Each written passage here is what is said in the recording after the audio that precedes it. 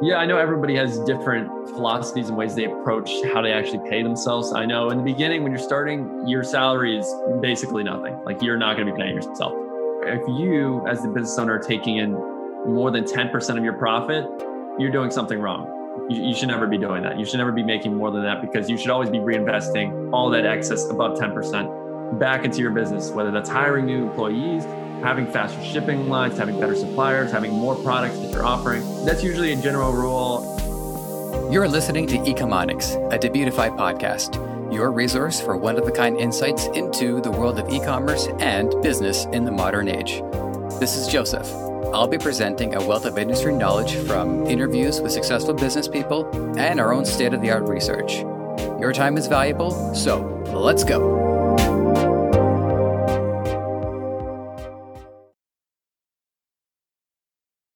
We've discussed running stores successfully for some time now, but one subject we haven't broached too much on the program is the exit. My guest today, Ethan Dobbins, tackles this subject head-on, and it's an important one to consider. It's possible you wouldn't see any major gains until it's sold. Your business, that is.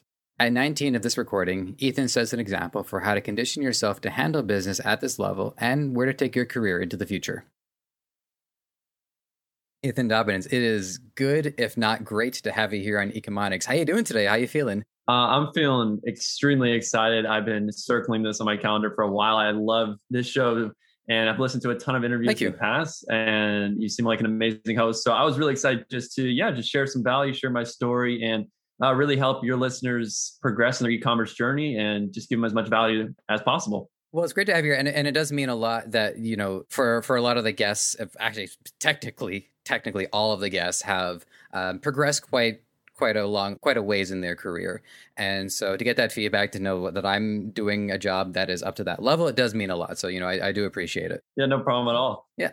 I'll just, it'll lull myself to sleep as I think of it. Anyways. Opening question. Tell us what you do. Tell us what you're up to these days. So right now, I currently run multiple e-commerce stores in the home decor niche and women's clothing niche. I recently, well, not really recently, but about a year ago, I exited my first ever company, which was a sports jewelry brand, and made a healthy profit from that. So I was able to take that money, reinvest into other ventures, like starting my own coaching business, where I teach beginner entrepreneurs how to start and scale their own e-commerce store, along with just helping my own stores and building systems and hiring teams. And I would say my latest project that I really had a lot of energy and have been putting a lot of time into is a mobile app, a social media app for musicians. And I put in the time of hiring a developer team, getting a patent. So I've just been able to sort of shift my energy from e-commerce, which I've been focusing on the last 3 years, to a different industry and really just exploring and learning more. Because honestly, at the end of the day, there's so much you can learn out there and there's so many different industries. So I'm just like, well, why not try to expand my just reach and to see what I can do. So those are pretty much all my businesses at the moment: coaching, e-commerce, and also mobile app. So those are things I'm working on.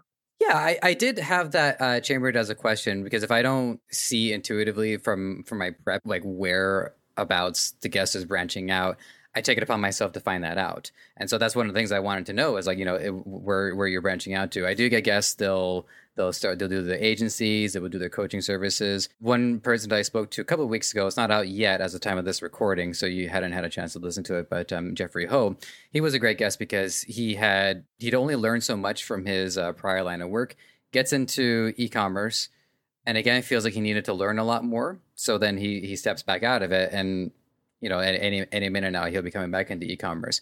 So it's I think one of the most encouraging things about this method is that you have some paths where you need like 10, maybe 15 years to build up that same kind of capital. And it's a one-to-one relationship between the work and the money earned. Whereas here, it's condensed into, how long did it take you? Like 2 years, 3 years before you were able to have the capital to then move into another field of work? Yeah, that was pretty much my entire mindset. I mean, I see so many videos and successful entrepreneurs always saying you need to have a 5-year plan or a 15-year plan. You need to know what you're actually aiming to do so that all your steps before that can really align to your ultimate goal. So to actually build the capital, I would say in my first year, I did build enough capital to get into a mobile app. Really, if you want to build your own mobile app, it can be ranging from $20,000 to $100,000. So I was able to build up the capital in the first year. I just never really explored into the other industries because I was so passionate about e-commerce and I just really wanted to learn everything I could. So it took me about a year. But at this point, because I've exited a company and I was able to get a good payday from that, and I still have companies today, I'm able to just use what I'm actually making right now just for that app. And it's cost me about, let's say maybe like 25 grand just because you have to hire a developer team. You have to have lawyers for patents to make sure everything's proprietary and no one can steal your idea, and NDAs. And there's so much different expenses, and also marketing so that people actually know your app exists. So I would say it probably took me about a year because there was just so much you had to do. And I had to find my first winning product that I scaled eventually to about $1,000, $2,000 a day. Mm-hmm. Yeah, I just want to go on record and say at some point, if somebody does try to take your music app, be prepared that they're probably going to say, no, it's not. I'm not stealing it. I'm doing a cover. Oh, yeah. I mean, and even if you do have the right patents, like, Uber was the first ride sharing app and then Lyft comes out like a year later. That happens all the time. So you can have all the patents. But hey, if I just did 90% of what you did and slightly different, then my thing is different. I mean, that's every single dating app too. Tinder and Hinge, they're all pretty much the same concept. They just have a slightly different component to it. So it's hard to really protect an idea. You just have to, make your thing the best. Really, that's all you can do. Well, I am intrigued by that, and we'll get into that. But before we do that, I want to hear your e-commerce backstory. Is what drove you into it in the first place, and what path did you think you were going to be on prior to its discovery? Yeah, honestly, throughout middle school, my whole thought, and just growing up as well, is like I always wanted to be a professional baseball player. That was my whole entire goal: be a professional athlete.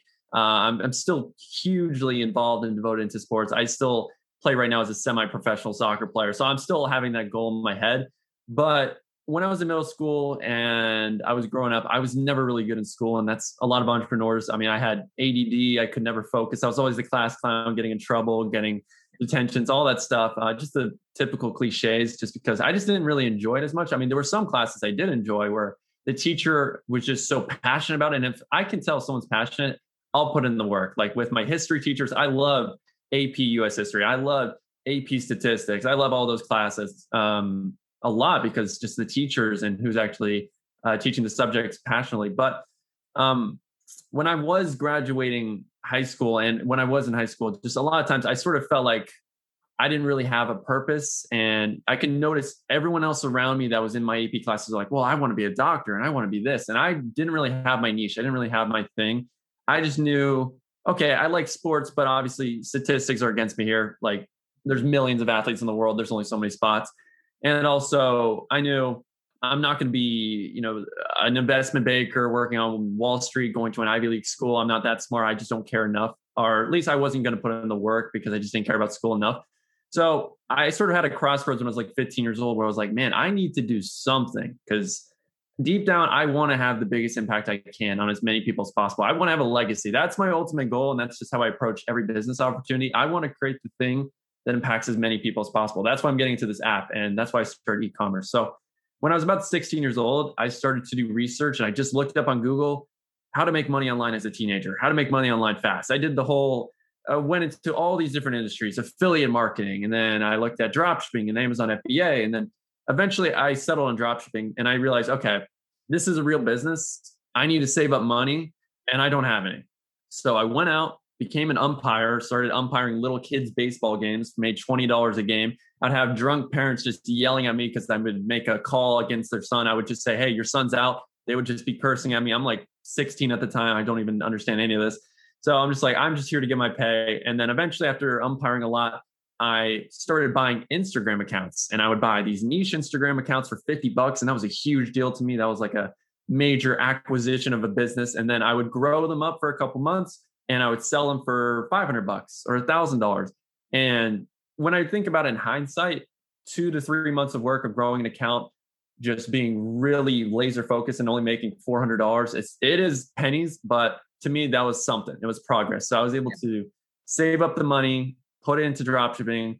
I lost about $2,000, honestly, my first dropshipping business because when you're doing something for the first time, you're going to fail. It's inevitable. That's just a part of the process. If you think you're going to be successful, you're going to have a rude awakening. And honestly, failing is a part of it. And everyone knows that. But usually when you're frustrated and failing, that's when you're making progress. Like if I'm at the gym and I'm working out, I know I had a good workout if I'm sore. So if I'm frustrated and I'm like, oh my God, this problem or Facebook ads or doing copywriting, this is so complicated and there's no way I'm going to learn all this, that usually means I'm learning a lot and I'm going to be on the right track. So I was doing that, lost a couple $1,000s, then had to go back to my job and eventually saved up some more money.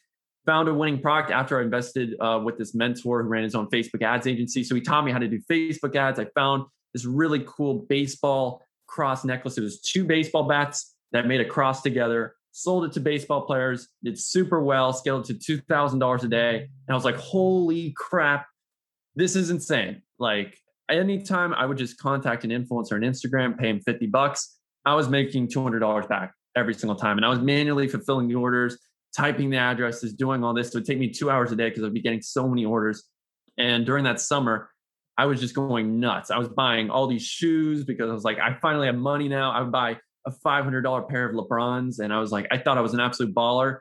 And then suddenly all the money I made was already gone. So I had to go find new products and reinvest back into the business. And then eventually 2 years later, after just scaling and finding a bunch of different necklaces and jewelry, I was contacted by this other company that was a Christian sports jewelry company. I can't really say the name, but they reached out to me and they're like, hey, we love your business. We think it's awesome. We want to basically buy your company and just get the customer database. Because I had about 10,000 customers at the time, a lot of repeat customers. So it was a good business and they had a really good email list. So I had to create a business plan, which if none of you have ever done this, it is a pain in the ass. It's about a 30-page report where you literally have to say, okay, what's the problem I solve? What's the opportunity? What's my target market? What's the demographic? What's my company history? What's my management history? How's the company structured? I mean, it's just so many different things. And you have to do, what's the projections, the finances, literally every single detail about the company before you sell it. But after literally negotiating and doing interviews for 2 months, finally settled on a price. I sold that company, got into other ventures and was able to actually spread my time. Because I was like, after 3 years, I sort of got a little bit fatigued and I just wanted to do something else. And then I started coaching just because I had a lot of people reaching out to me because they saw, hey, Ethan is posting all these stories where he's doing $1,000 a day. I want to do that. So then I got into coaching and started some other stores and then eventually just landed on the whole app idea. So that's pretty much everything in a nutshell. Yeah, you're a pretty good storyteller, I got to say. I'm just like John, note after note. So the business that you had said earlier, the one that you had exited, that is the Bat Cross one, right? Yeah, it was the same one. It was a sports jewelry store called Umero Sports. Yeah. Okay. See, part of this that I find interesting, if not a little funny, is that like this Christian sports company, they reach out to you because they want to buy the business. So to me, it's pretty funny that you then had to write a business plan as if you were pitching it to them anyways. Yeah, you have to. Honestly, they just have to know all the different financials. I mean, they were interested in the business, but like, how is it structured? They need to know, do you have full shares of the company? Who else is a part of the company? Who are we actually buying here? What's your team like? Why should we buy it? And there was just so much that went into it.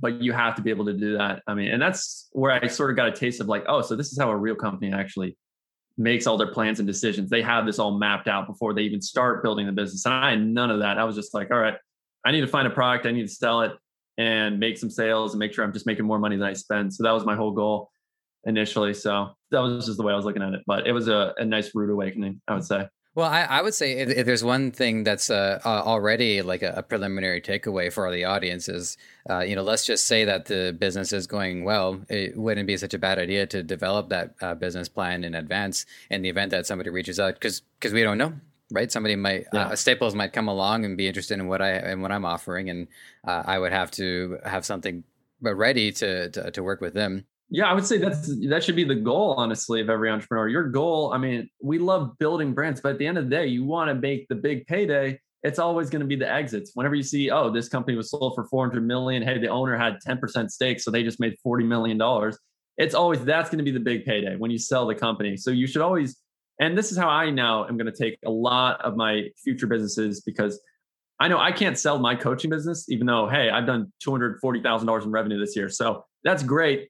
I can't sell this company. So at the end of the day, I'm not going to have that big payday because it's my face. I can't sell, what I do. So I want to build other companies that are not my face and eventually scale them up, have good numbers, have good financials, because that's when you actually really make the money here. I'm sure you can get to $2,000 a day with your brand, and that's great. But hey, when you sell a company that's doing $2,000 a day, you're going to get a much bigger payday. So that should really be the ultimate goal of, I want to scale this company for a couple of years, build up the customer base, build up the team, and eventually sell this to another company. That's how pretty much almost, I would say, every single really successful millionaire tries to build their business. Like if you look at any billionaire, like Mark Cuban, for example, I mean, he had just a business where he was basically broadcasting different college sports games just nationwide, and he just built up this fan base, this user base of maybe like 500,000 people, and he did that for a couple of years, and that was his whole goal. He just wanted to build this company for a couple of years, and then he sold it to Yahoo for about, I believe it was like $5 billion, because it was just in the height of the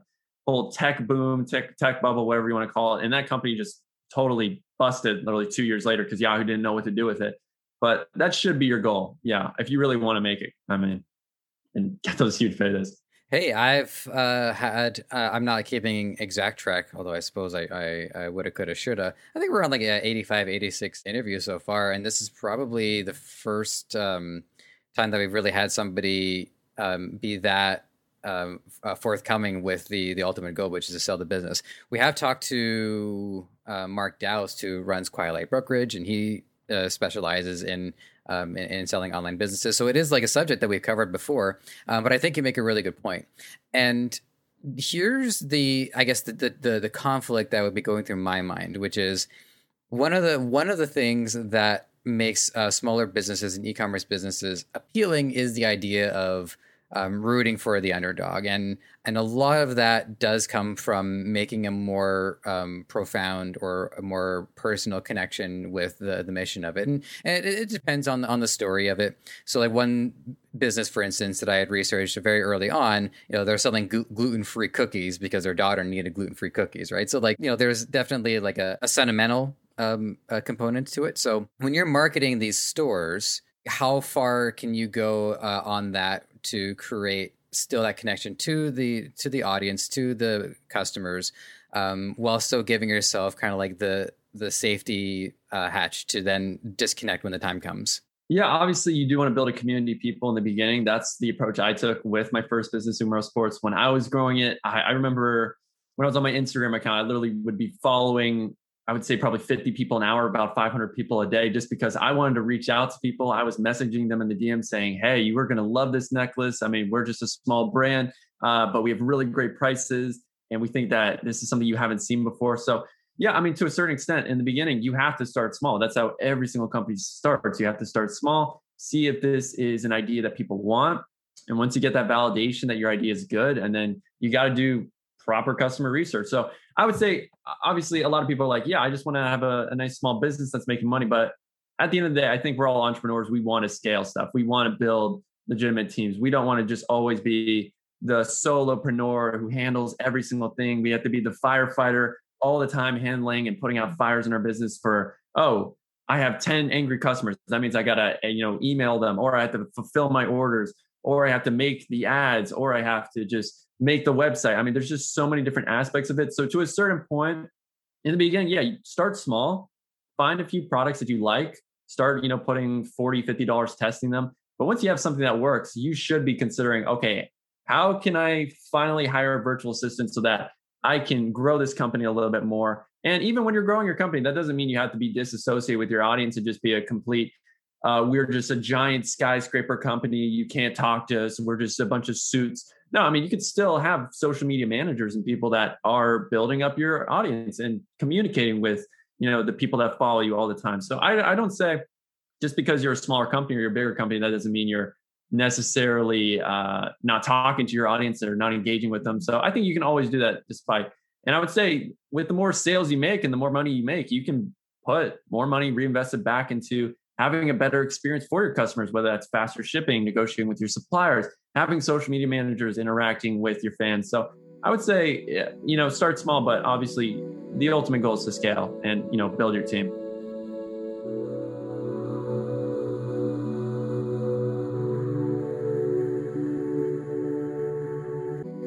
Well, one thing that helps click in my mind, selling the business and the exit as an end game, is that it does resolve one of the issues, which is when running these stores, we want to put as much money into it as we can that we earn from it to continue to grow it, be able to hire additional help, even to expand or improve on the product line and branding, marketing, and all of that.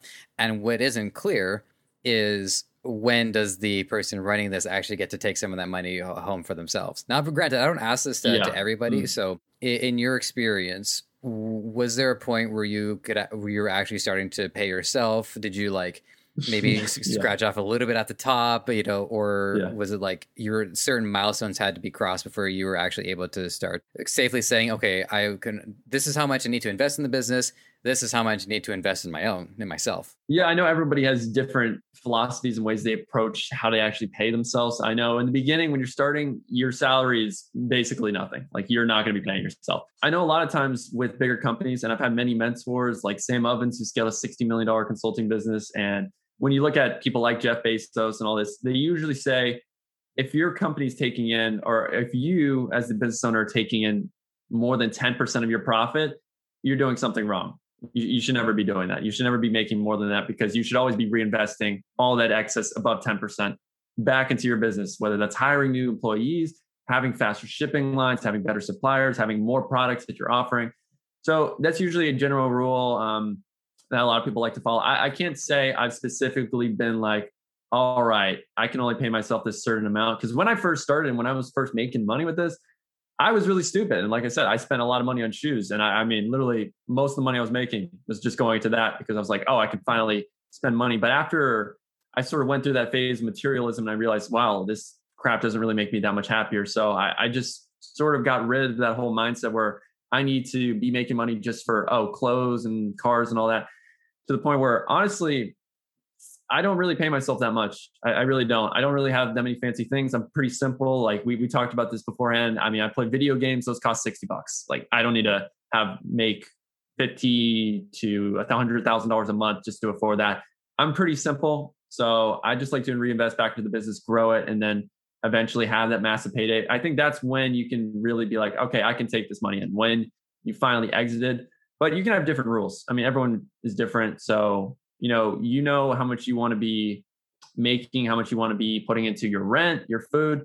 Everybody's different. I mean, I put most of my money honestly into food. So you have to be budgeting that. And if you're like, okay, so my expenses are 3,000, I'll take that from my business. I'm making 10 grand in profit a month. I'll just put 3 into myself. So, I mean, everyone's different, but 10% is usually a good general rule. Do you have any obligations to the business that you had exited? Like, do they have the ability to consult you if they have any questions about it, or can you like rest easy at night knowing that there's nothing left for you to worry about with regards to the business you exited? Honestly, yeah, it's been like a year and a half now, and I think the last time I talked to them was maybe a year ago. Because usually in those instances, like they completely dissolved my company, and they mainly bought my business so that they don't have another competitor, because I was a direct competitor to them, and also it was to have my customer user base, because I had about say 11,000, 12,000 customers at that time, because I did about 300 grand in revenue. So they use that. And when you're buying that, you get to use that for your Facebook ads, for lookalike audiences. So they have really great data, and people do that all the time. They sell customer databases so that when you're doing your Facebook ads, you have all these already purchased customers, and you can find new people that are already like all these other people that have already purchased, and all these people have spent the most. So a lot of the value of my company literally just came from, I have all these customers that I've already had, and they're repeat customers. So they bought that, they added that to their email list, so new people to market to for lookalikes. When it comes to consulting, they, basically just dissolved it. So it wasn't really like, okay, Ethan, we're going to keep your company running, and then we'll ask for some help. It wasn't really like that, but I know in some cases it is. Yeah, I got to tell you, there's definitely a lot of synapses flaring, because one of the things that I hadn't thought about really up until this conversation is the notion of, for one, part of figuring out who you can market to is figuring out who your audience is and split testing ads and all that good stuff.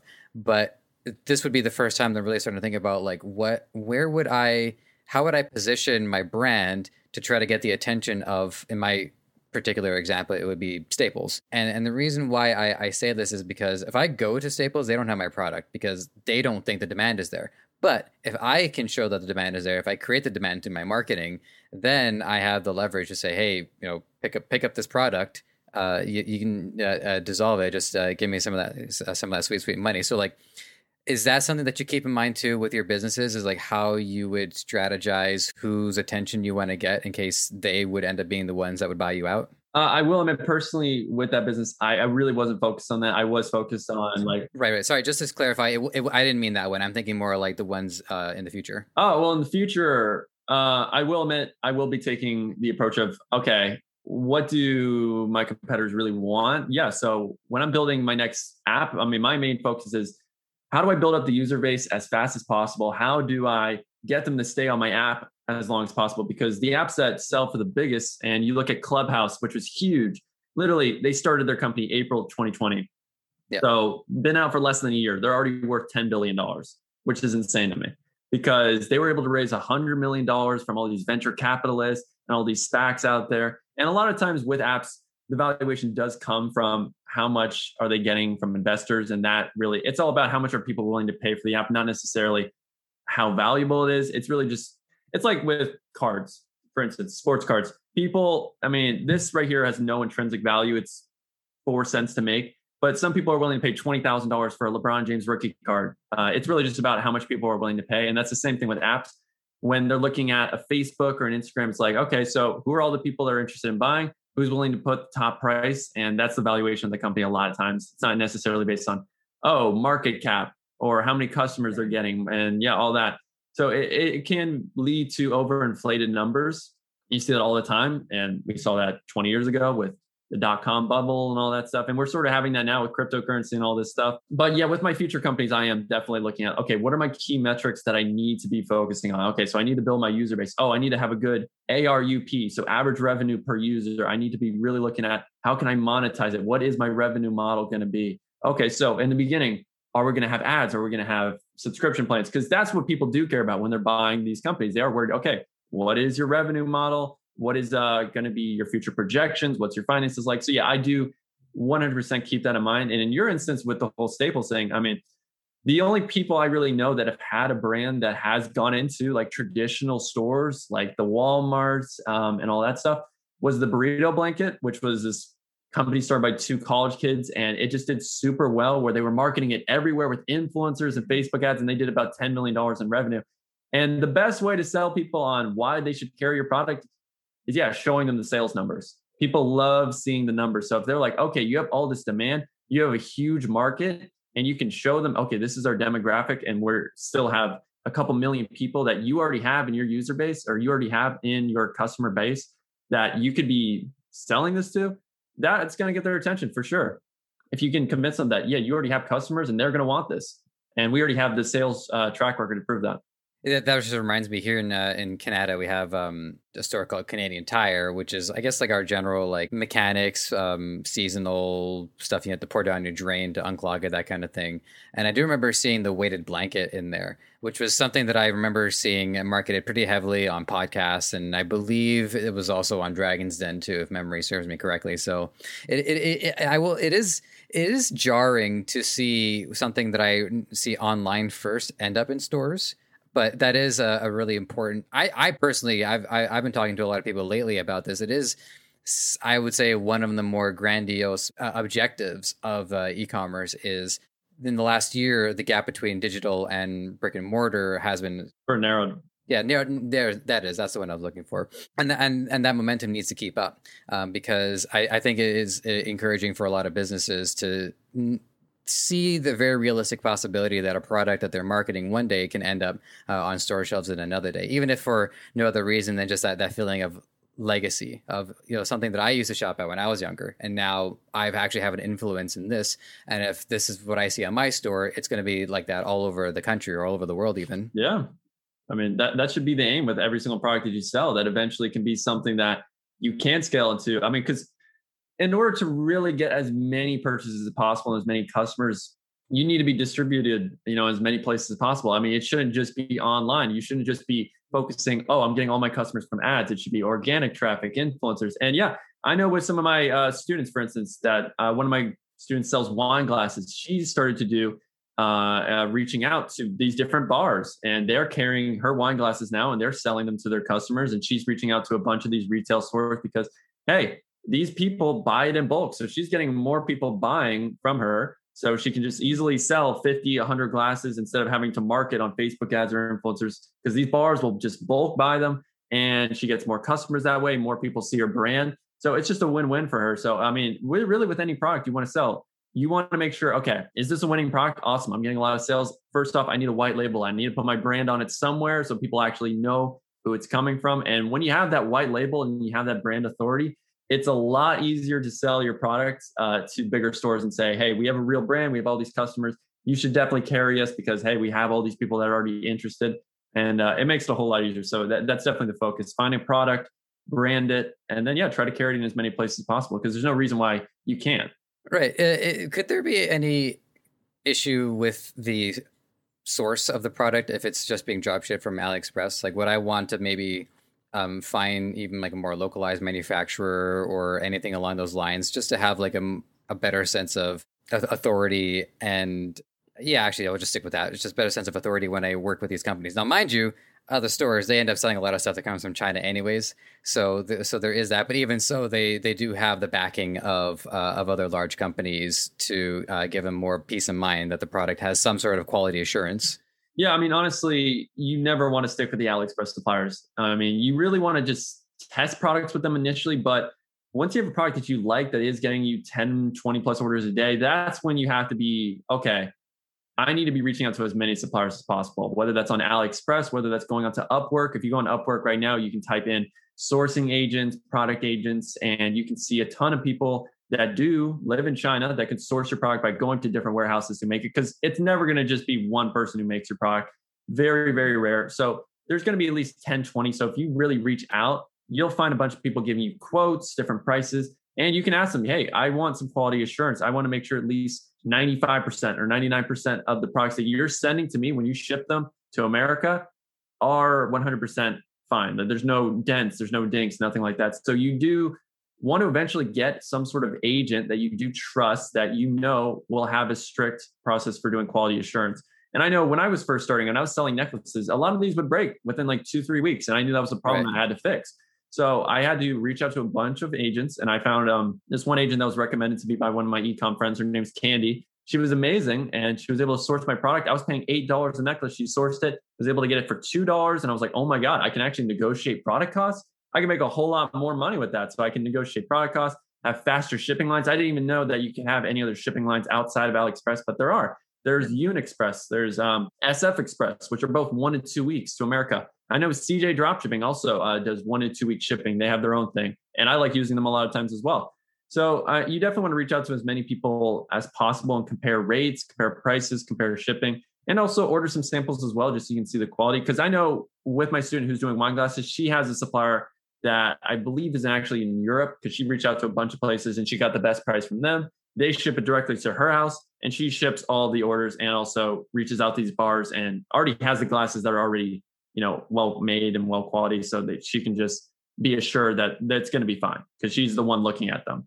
So, I mean, there's many approaches, but that's the way I go. I would figure too that now that you were able to negotiate the price down, like $6, you probably if you keep the margins the same, you pretty much you don't really have to change them anyways, because now you've actually increased the profitability of it anyways. Yeah, I mean, and it makes a huge difference. I know I recently just started another dropshipping store. I'm selling like spiritual pyramids, and the only supplier I found on AliExpress was literally selling these for like $25, just really chakra woo type. And I knew my audience loves this stuff, but I could only sell that for maybe $59, and that's a lot of money for a little pyramid. So I reached out to my agent. I'm like, okay, can you source these? And she got them for me for $12. And I was like, man, I can only charge now $39 for these. I can lower my price $20. It's much more affordable, and really anything under $50 can be an impulse buy for people. If they see it's under 50, okay, I can buy this right now. It looks cool. I'll buy it. And it solves my problem. So yeah, I mean, you have to be negotiating this because you can lower your price and still have great margins. I have the same margins at $39 that I did at $59 with that other supplier. Maybe actually a little more money, but it's very, very similar. So you definitely should be reaching out, especially when you're scaling as well and you're making sales, because you have leverage on your supplier. You can say, hey, I'm getting you all this business. Hey, can you help me out a little bit? Lower the price since I'm doing all these deals for you. Or, hey, can I bulk order from you? Can I bulk order 100 of this product at a discounted rate so that I can ship them out myself? I mean, there's so many different things you have to do. And you're a business person at the end of the day. You have to know how to negotiate. And if you don't, I mean, there's tons of books on it. I know there's master classes from guys like Chris Voss, who's like a famous former FBI hostage negotiator, and I learned a lot from his masterclass on just how to negotiate in general. So you should have some sort of knowledge that, hey, every couple of months, let me see if I can get a better deal, because you can, and you should. It makes a huge difference. Actually, my girlfriend has access to masterclass, so I guess I can go check that out. But what would you say is like one of the more significant takeaways from the negotiating course, like the one that you're really applying to your work? Honestly, there was just this amazing thing that Chris talked about when it comes to negotiating deals, where if you want something, let's say at $100, you should always do your first offer. First, you should like sort of preemptively say to them, okay, I have a number in mind, but you're not going to like it, and I don't want to offend you. So you really make people think that whatever your offer is going to be is a lot lower than they expect, that they think, oh my God, are they going to offer me like $5 for this? So really lower expectations. And he has so much of this just psychology, negotiating, and understanding, like empathy. Okay, listen to the people you're negotiating with, understand how to actually talk to them.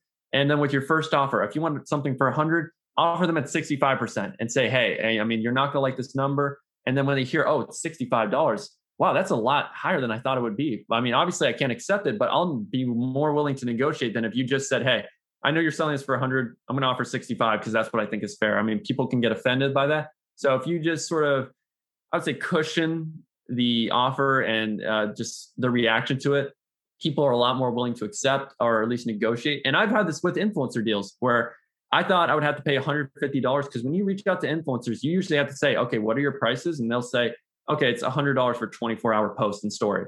If you say, hey, $65 is the best I can do, I'm on a budget, I'm really tight, but I want to work with you and I respect you, they'll be a lot more willing to negotiate. And a lot of times they actually will accept that first offer. And anything, if they don't, and they do go down to $90, you can say, oh my God, thank you so much. That means the world to me. Thank you for negotiating. I want to do a better offer for you. So I'll go up to 75, which is sort of the next window. Well, actually, he recommends 85%, I do believe. So you do $85. And then a lot of people are going to accept that second offer. And honestly, with my influencer deals, I don't think I've ever gone past the second offer. And then usually the third offer is 95% of that target price.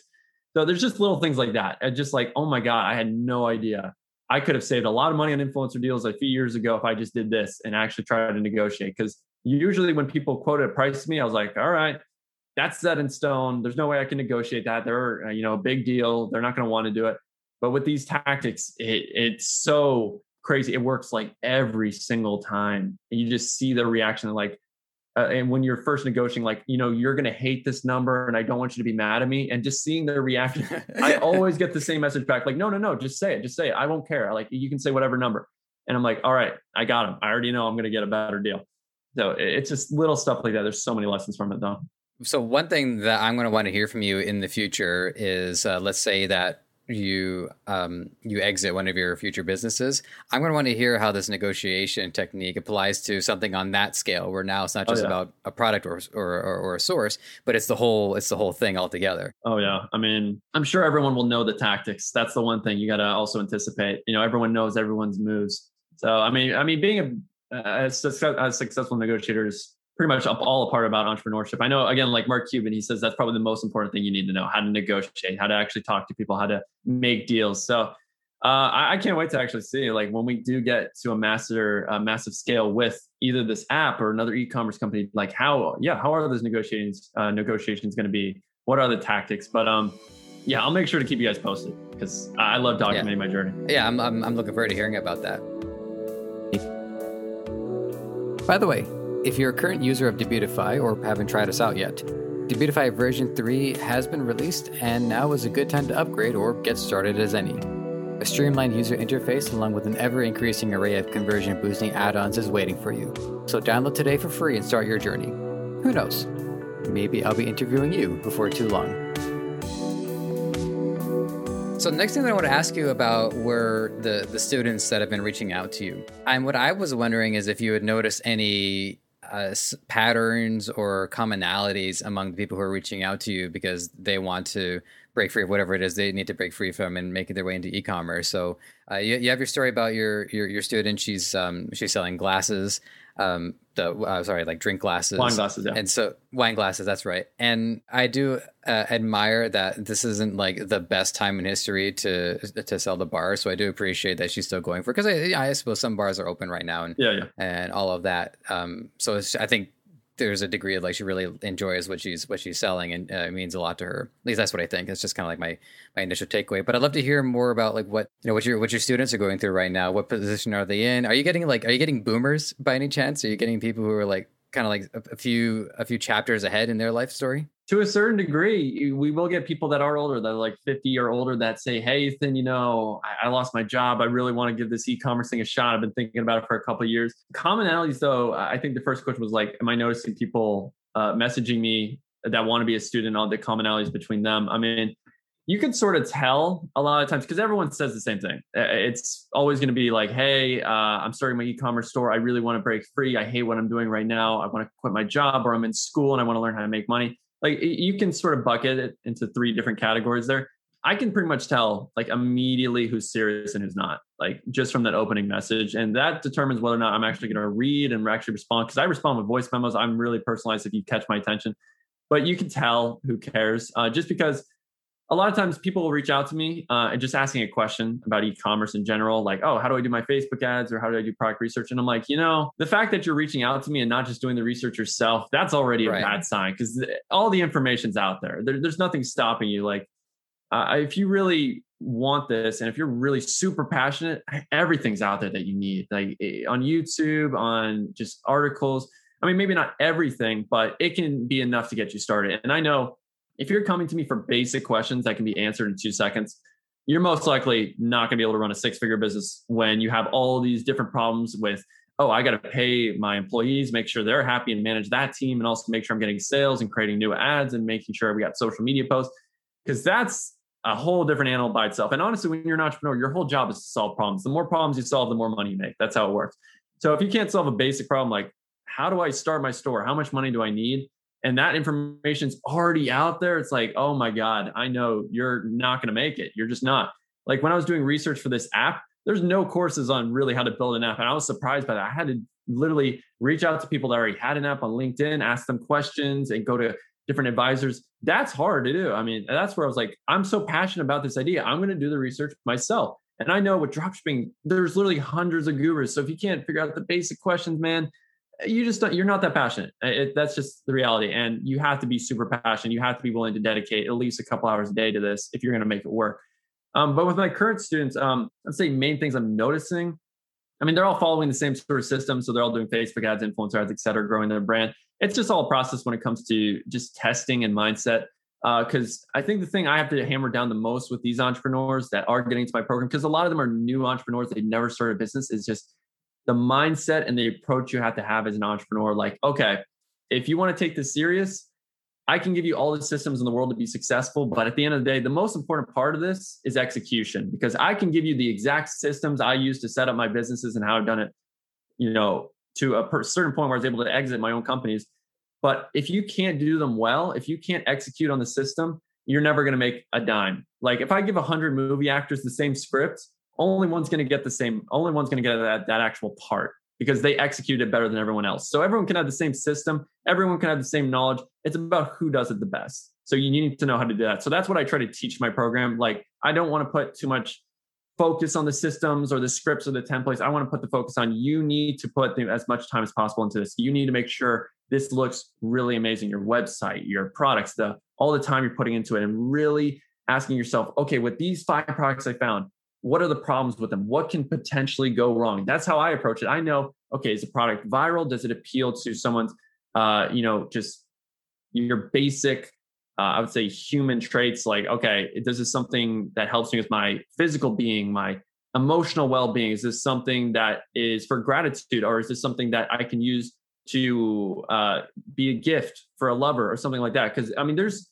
4 to 5 emotional traits that pretty much every single winning product goes into that you can use in your marketing. So there's just so many different things. And also, I think the final thing I really push with my students that can be hard for them is just the daily, I would say, tasks that you need to do and just how you need to live your life if you want to be successful. Because for me, I mean, when I was first getting into this, I was still playing video games like 9 hours a day. I was in school. I was playing soccer. I didn't really take it seriously. And then I learned from these 8 and 9 figure entrepreneurs in e-commerce. And I learned, oh my God, okay, the little details. I need to be waking up and measuring my actual sleep. So there's different sleep apps like Sleep Cycle is what I use. It's about like, I think $80. It tracks your sleep and lets you know how much sleep you're getting, what's the percent, how good are you actually sleeping. And it also wakes you up with an alarm clock when you're not in deep sleep. So when you're not in REM sleep, because when you actually wake up in the morning, and this is just little things, I know it sounds super nerdy, but when you wake up in deep sleep, you usually feel groggy and you feel like, oh my God, I slept 8 hours, but I really haven't felt like I slept at all.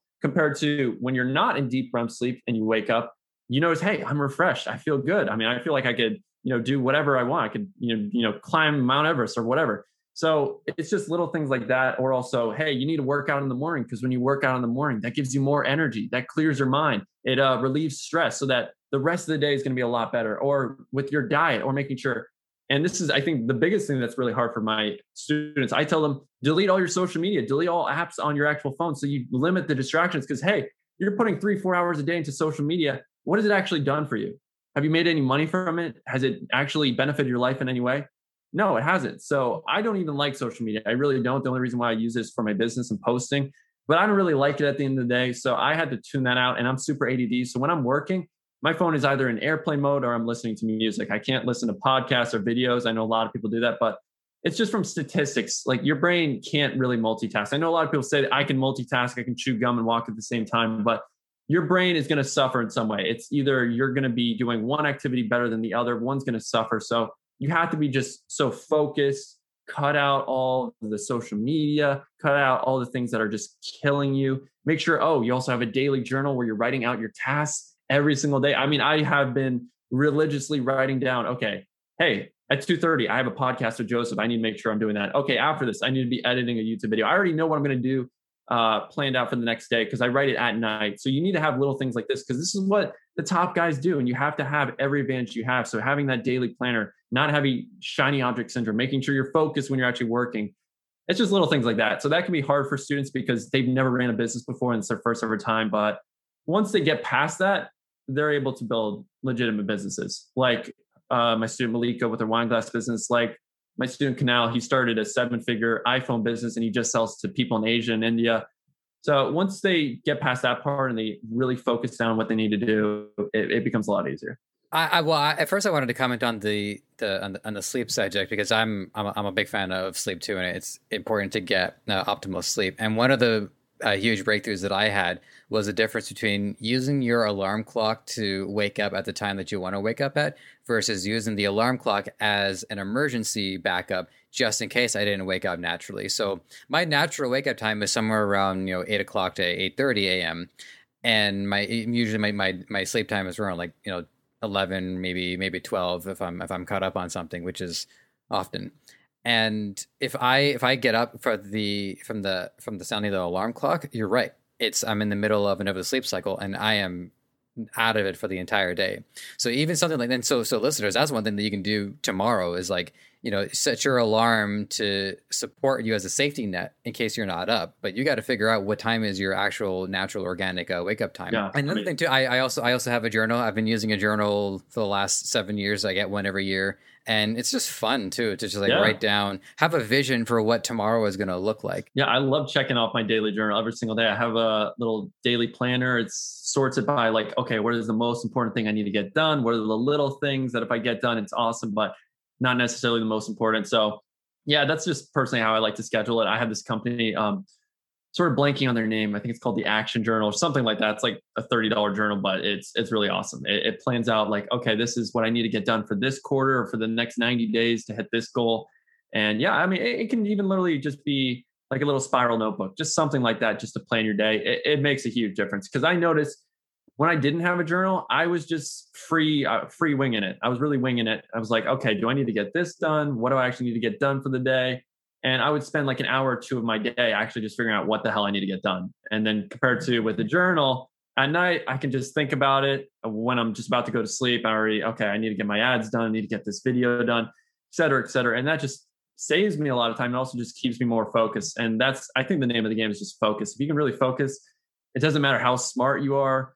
It really doesn't. It's just about, okay, how hard can you work and how focused is your work? Are you working smart or are you working, just to be busy? And a lot of people do that. They say they're busy, but they're not actually doing anything. They're just wasting time. Yeah. They're chipping away at surface level problems without actually just dealing with symptoms, but not actually dealing with what's going on underneath. And one of the things too that I would say is a more a big picture takeaway, a macro takeaway, is that when people are reaching out to you and or whoever, whatever path that they happen to be on, it's that process of getting out of a systemized lifestyle versus an independent lifestyle. And by that, I mean, it's easy to get up at 7 a.m. if I have to be at school for 9, because there is a drastic consequence for not doing it. When I have to be at work, there's drastic consequences for it. And part of the process is conditioning people to actually understand what freedom is like, is to understand that now we are our own schedulized, we are our own systems. And there are, no matter what, there will be some kind of systemization just so that people can be functional and productive. But it's the difference between me being in control of that versus having a larger structure or an institution doing that for me. Yeah, I think everyone's different in that regard. I mean, you're right. I mean, everyone's sort of conditioned throughout high school, throughout middle school. Okay, I need to wake up at this time. I have this class. Yeah, and there are consequences, et cetera. And I remember when I graduated high school and I didn't have that. And I was just, I remember my first year, I was living in Spain, just playing soccer. And that's all I was doing. And I just woke up literally at 12 o'clock after partying or doing whatever. And I just didn't have a schedule. I didn't know what the hell I was doing. And I realized when I was my most productive, which is probably around now, it's when I have a structure, when I figure out, okay, this is the time I need to wake up. This is the time I need to go to bed. I already know I need 7 hours of sleep. So I go to bed at 12. I wake up at 7. I got practice at 8. So I know exactly what I need to do. And, some people are more different where they like to have more freedom. They listen to their body. They're like, okay, maybe at this certain time, or they have their morning rituals. I know for me, I like to have structure. I think structure can help you out a lot in just organizing your day, making sure you're most productive. So that's what I like to do. But one more sleep question for you, just because I'm intrigued. Did your app help you figure out what was like an ideal sleep time? Like if you went to bed at 11 versus 12, it actually would have made a noticeable difference? Honestly, I should check that out. I'm not 100% sure, but they basically give you a score 0 out of 100%. Like what's the best sleep? I think they probably do recommend like, hey, you should probably go to sleep around here. I have like statistics, my journal, regularity. So went to bed, woke up, time in bed, sleep. So it doesn't necessarily tell me that, but it tells me like, okay, this is how many hours you were actually sleeping, deep sleep or light sleep. And it gives you, okay, this is how much time you were in bed. So maybe you were in bed for 8 hours, but you actually only slept for 5 of those hours. And it can tell because you have to put it next to your bed and it listens to your breathing. And that's how it knows if you're in deep sleep or not. So it's super crazy. I mean, I know some people, it might seem invasive and you might not want to have that near you. And I wouldn't recommend having it right near you because maybe radiation, stuff like that with your phone. But yeah, I just keep it next to my desk and it's really helpful.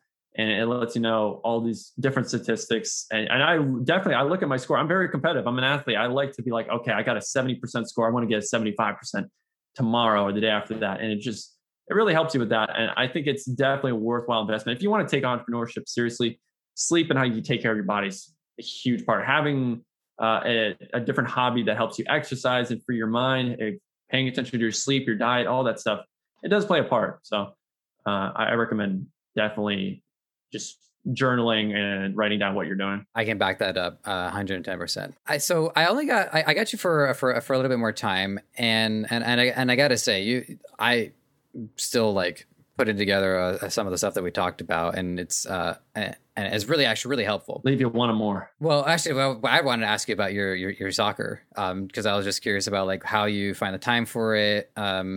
Aside from like the exercise, does it also serve a purpose to just help you take your mind off what else is going on, just to focus on something happening very much in the moment? Yeah, honestly, it's another escape for me. It's like, okay, I know when I'm not playing soccer, my main focus is, okay, I need to manage my developer team on my app. I need to manage my sales team for my e-commerce or coaching businesses. So yeah, when I'm playing soccer, my main focus is like, okay, I get to finally just kick a ball around with my teammates and try to get better and be super competitive. And I've been doing it for 5 years and I just love doing it so much. So I always do make the time because I'm like, well, every single entrepreneur has to at least work out. I know the general rule is like, okay, you need to work out at least 30 minutes to 60 minutes a day, but I probably train maybe 2-3 hours a day because I do legitimately want to become a pro because I'm like, God gave me a body where I'm 6'3", I'm 170 pounds. So I'm like, I'm an athlete. I can be it. My dad played for LSU. He was a runner.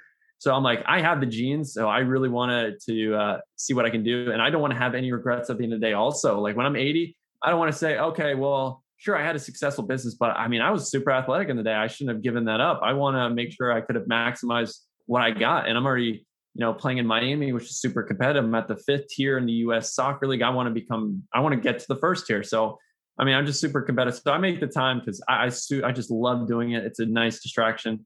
And yeah, it's another thing to focus on. I mean, because I think when you put all your eggs in one basket and you focus all your time on one thing, you can get burned out so freaking easily. Because I did initially straight out of high school, like when I moved to Spain, moved to Madrid just to get better at soccer because that's the soccer capital of the world.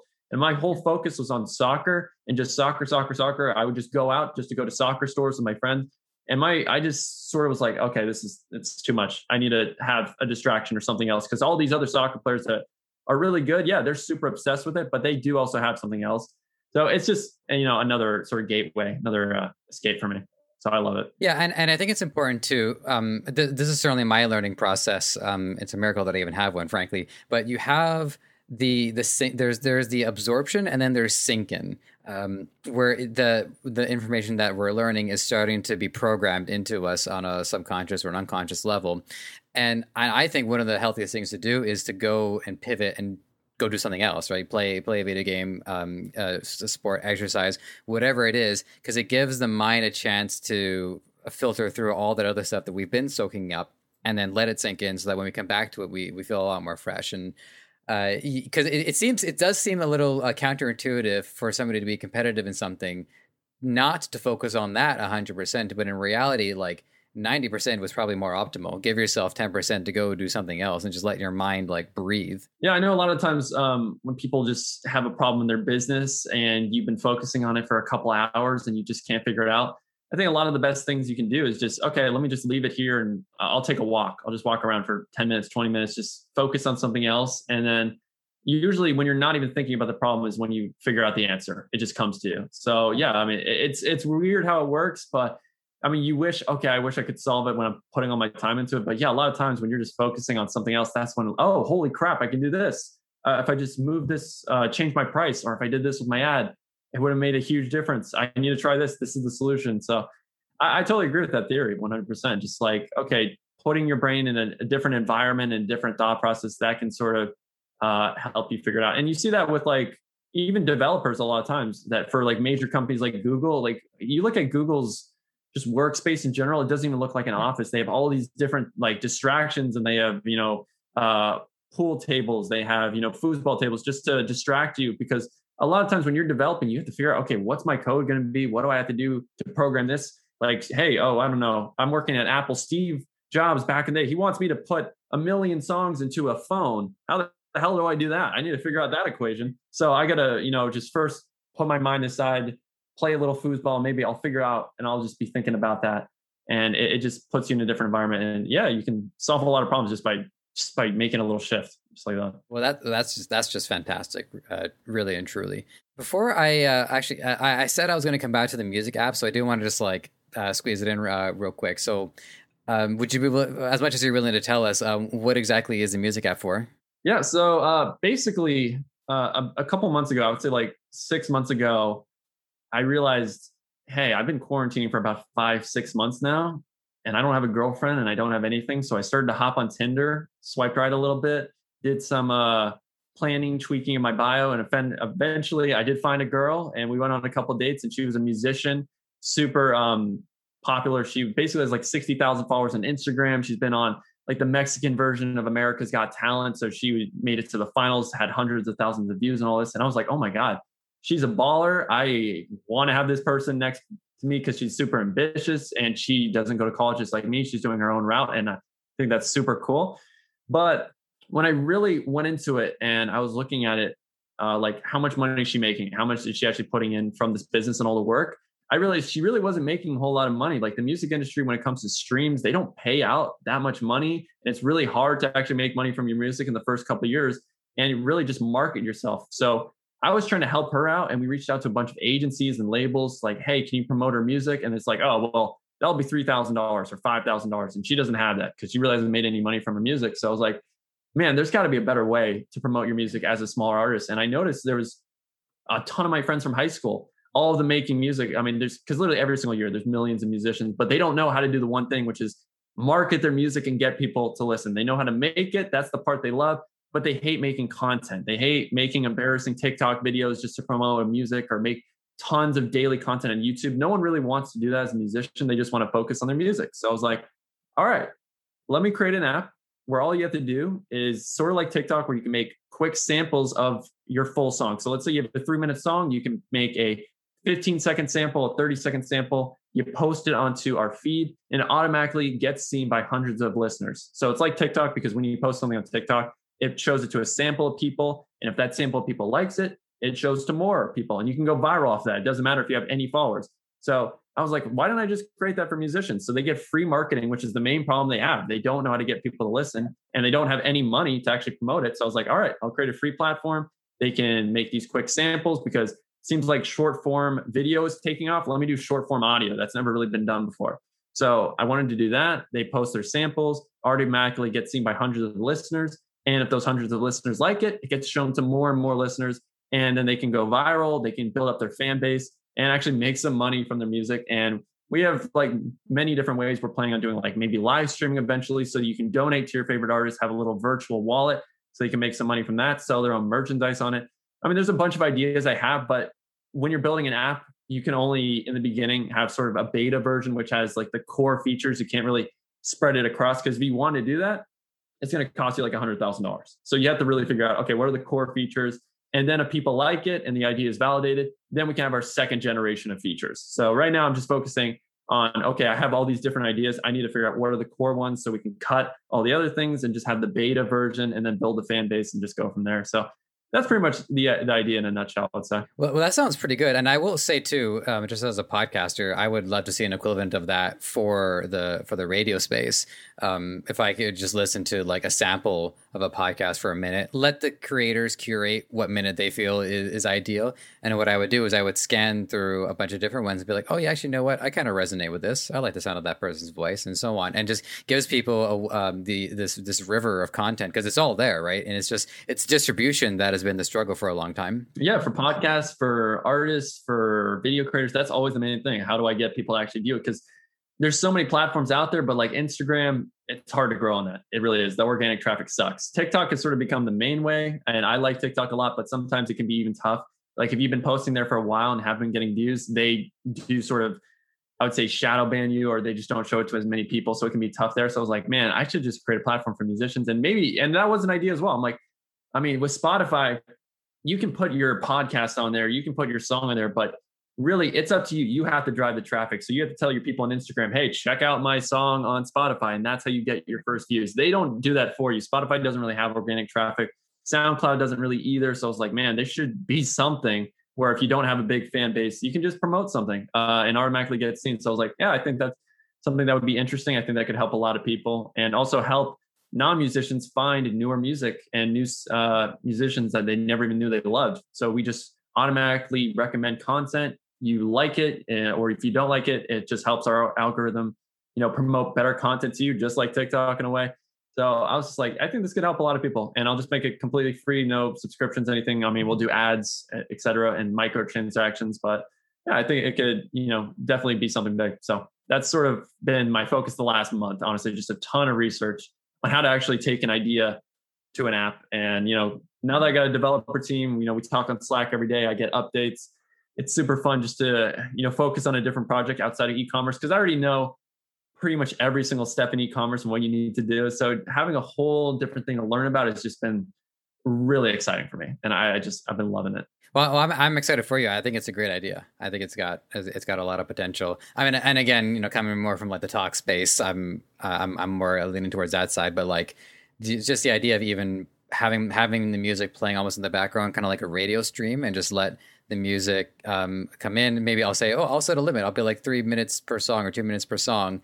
And then I was just like, wait a minute, what is this? What am I hearing? Stop the presses. What's going on there? So yeah, I think it's got a lot of potential there. All right. Well, with that, Ethan, this has been a fantastic conversation. Really glad to met you and to learn from you as well, because I just don't know how I managed to continuously be exposed to new information. It blows my mind. You would think like at some point with like 80 people I've talked to.